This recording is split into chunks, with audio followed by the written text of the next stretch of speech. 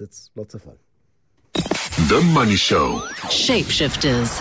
Shapeshifter brought to you by Lulaland. It's fast, easy. Lula to get up to 5 million rand in business funding in 24 hours. Apply online at lulaland.co.za. Our shapeshifter this evening is in the restaurant trade. The co-founder of Doppio Zero, Paul Christie, with us this evening. And Paul, how long have you been serving plates of food to people, but I think predominantly in Gauteng? Hi, Bruce. Hi to the listeners. Bruce, I've been serving plates of food probably since 1991. Sure. So what does it make it? Almost 30 years. And in Doppio Zero, we've been serving food for the last 20 years. It's our 20th birthday this year.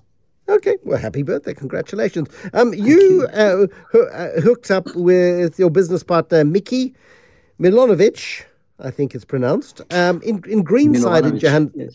Milovanovic, there we go. In Greenside, you start out, typically, as one does in a small business, as a small business. What were those early days like? Yeah, they were tough. Bruce, we had a couple of restaurants, coffee shops before that.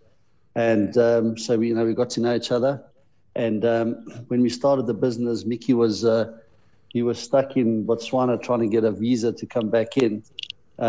He's Serbian. Well, he's South African now. And so I was stuck opening the restaurant. And, then when Mickey came back, it was crazy. I mean, we were just serving queues of people, and it was an exciting time. It's lovely to open up a business when it works from day one, and we've opened many that haven't. What was it? What did you learn in the early stages that stood you in good stead for the Doppio Zero experience? What was different by the time you got to Doppio Zero? I think the experience of dealing with staff. I think that was a big one. And just we had a culture of innovating. We weren't bound to any rules. If something didn't work, we would just change tack, try something different. So I think that was a big part of the success. We were trying things all the time. We were lucky to have a lot of PR, good PR in the beginning. So that catapulted our business tenfold. So that really helped, and we were lucky to have somebody that had our back with finance. If we needed to buy a piece of equipment, we had a private guy that was helping us out. And, who's the private guy? Who's the money bags? Who backed you? Who was the person? It was a guy in Kroonstad. It was a private individual. From Kroonstad? He passed away. Yeah. My goodness me. And then he ended up, he ended up being a friend. And sadly passed away coming to visit us one day.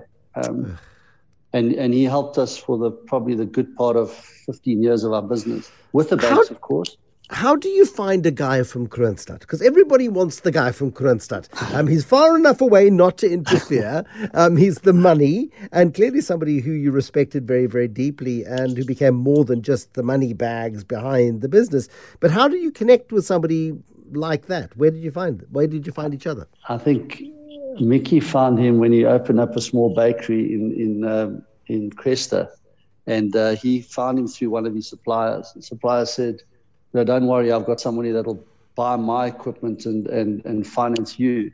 And obviously it was exorbitant rates. But, over the years, the rates came down to fairly reasonable. Still fairly exorbitant, but beggars can't be choosers. And we had to just manage our risk. I mean, and it's such an important point that you make there, Paul, because so many people complain about the fact that there's no capital to start businesses, and so they don't. They complain that they've got a great idea. They just, everybody just wants to rip them off and charge them. I mean, the price of capital is the price of capital. It's determined by the risk that the person lending you the money determines your risk profile to be, not what you think your promise is.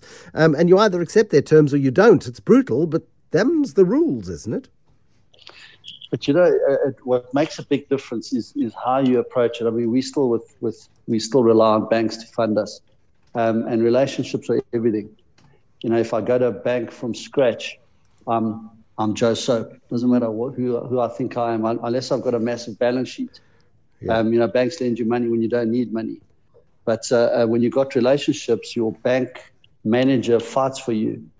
I was lucky to have the opportunity to go to university, so I could put a presentation together, a proposal together, hopefully convincing.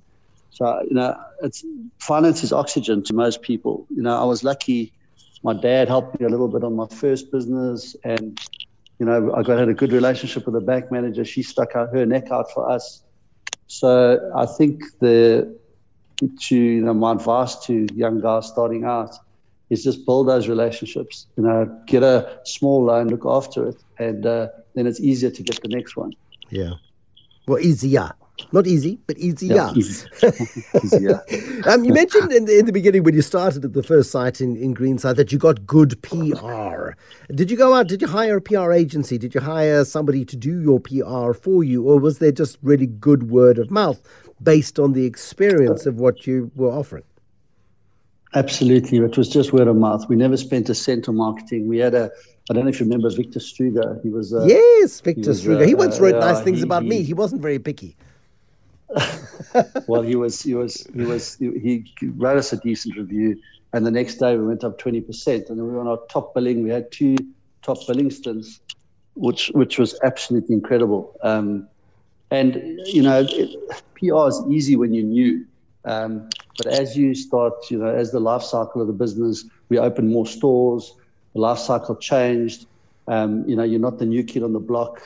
It's like aging. When you're young and sexy, it's easy to hustle. And you get older, you've got to rely on your wits and your other things to get what you want.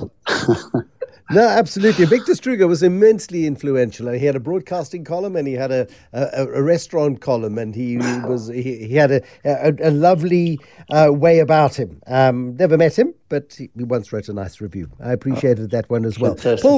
Paul Christie is the co-founder at Doppio Zero.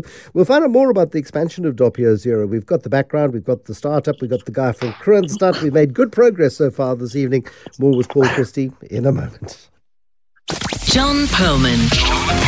Weekday afternoons, 3 to 6. You make the point that this is due to state capture. You talk about an attempted intervention in 2016. The facts on the table are that South Africa has had a new president since February 2018. Surely the consequences of state capture in the very specific ways that you're describing are things that could and should have been dealt with by now. It's a question of, let's take that corruption. How many people were charged? How many have been convicted? Our criminal justice system can actually do what it says it's going to. The Money Show. Shapeshifters. Paul Christie, co-founder of Doppio Zero. How many have you got in the network now, Paul? Good evening.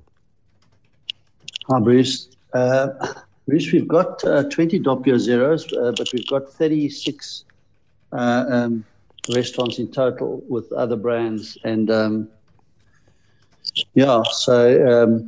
Zero is obviously what was our original, so it's the bigger chunk of the 36.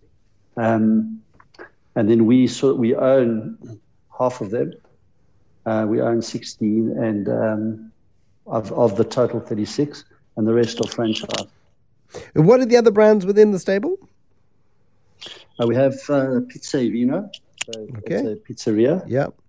We've just opened an Indian restaurant called Modern Tailors in Rosebank.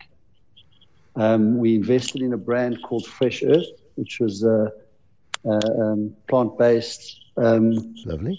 It's been around for a while. And Matthew and Malcolm have been running it, and we sort of thought that space was the place to be. You know, it's where we all want to eat for our health, and so we just recently, post-COVID, invested there. We've got 2 stores there, and we've got 2 central kitchens, one gluten-free and one bakery. It's an astonishing growth path, isn't it? I mean, the story over, and it takes, an overnight success or taken you 30 years to develop. Are you still in an expansionary frame of mind? I mean, what's the long-term goal then for the group, which has got Doppio Zero at its heart? Yeah, I think, the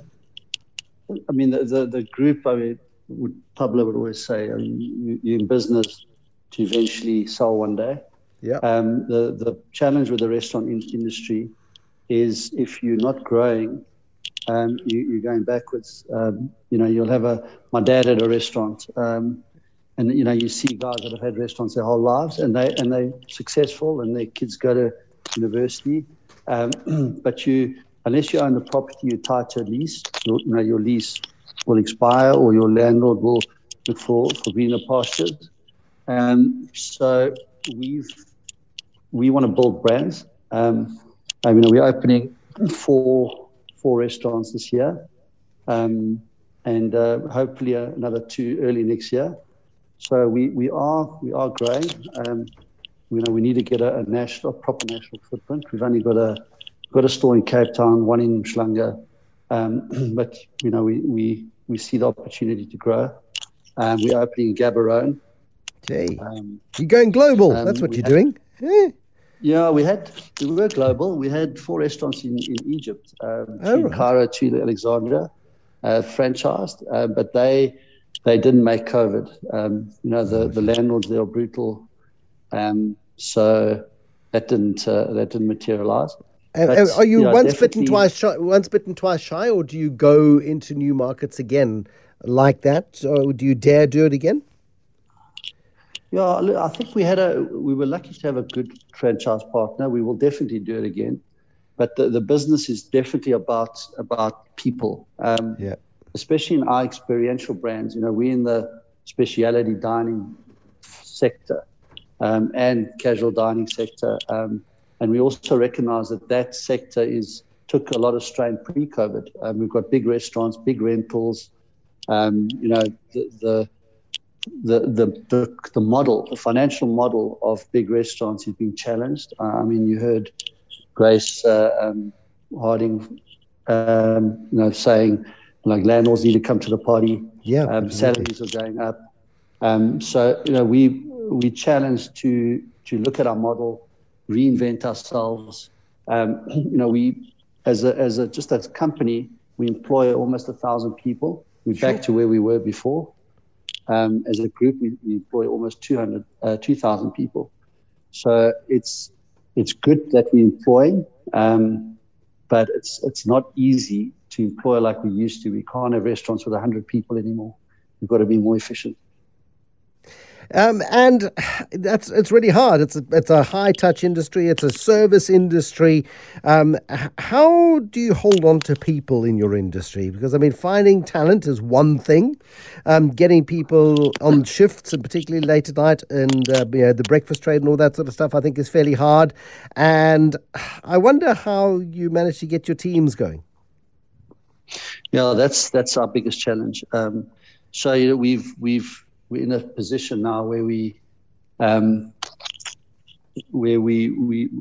know what's going to happen with our foreigners. We have a fairly large percentage of foreigners, and they're struggling to get visas. Yeah. Explain to me, please. Paul, you raise an interesting point then. We've seen the showboating, the political showboating nonsense that has played out in the last 6 months or so with Fourways restaurants and EFF arriving and demanding to see people's private information, which is problematic at the best of times. But why is it that the restaurant trade, in your view, does tend to employ a higher proportion perhaps than other industries of people from neighbouring countries?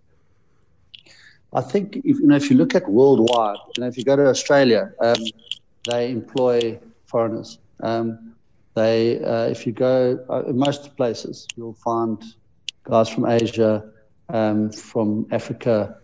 So why is it? Because they're hungry. They don't mind working the long hours and the weekends. I think it's. And we've lost him. No, there you are. There we go. Sorry. We lost you. We lost you for a second there, Paul. And it is that willingness to go the extra mile, and then of course restaurants get accused of abusing workers, and you don't employ South Africans because you make it too hard. Well, the restaurant trade, my recollection from my youth, is a hell of a tough industry. It's also a wonderful industry in which to get a job and to learn the discipline of going to work and getting on time and earning some money. Yeah, listen. Before it was a varsity job. Now it's a vacation. I mean, a lot of people that work for us, they'll be working. We've got a few people. We just had our 20th, and we celebrated our. We've got some guys that have been with us for 20 years, for 15 years, for 12, for 10, and we just we celebrated them because they've brought up their families. They've been able to to live. Traditionally, it's not the best paid industry. To change that, it's got to be an industry shift. Restaurants can't double salaries without higher margins. Otherwise, it just doesn't work. We have to leave it there. But Paul Christie, thank you. Co-founder Doppio Zero.